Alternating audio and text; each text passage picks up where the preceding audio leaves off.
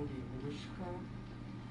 And this movie is a typical movie, typical slasher, supernatural, drama horror, I would say.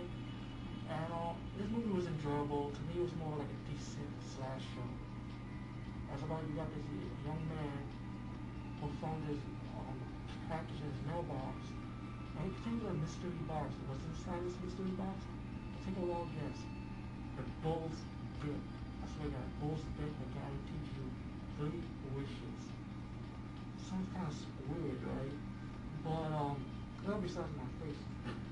Anyway, WishCraft was enjoyable, and when he made these 3 wishes, of course, something gotta give. Somebody has to die. And when the kill scene's still going on, you have this big investigation in school on who's doing the killing, who's the killer, you know? Is it supernatural or is it human? You don't know. Once it gets to the end, you're gonna have like, oh, what the fuck? He's the killer? Oh, she's the killer? You know, you'd be surprised. But this movie was enjoyable. Check this movie out. Wishcraft, I think it's very underrated and very underheard of.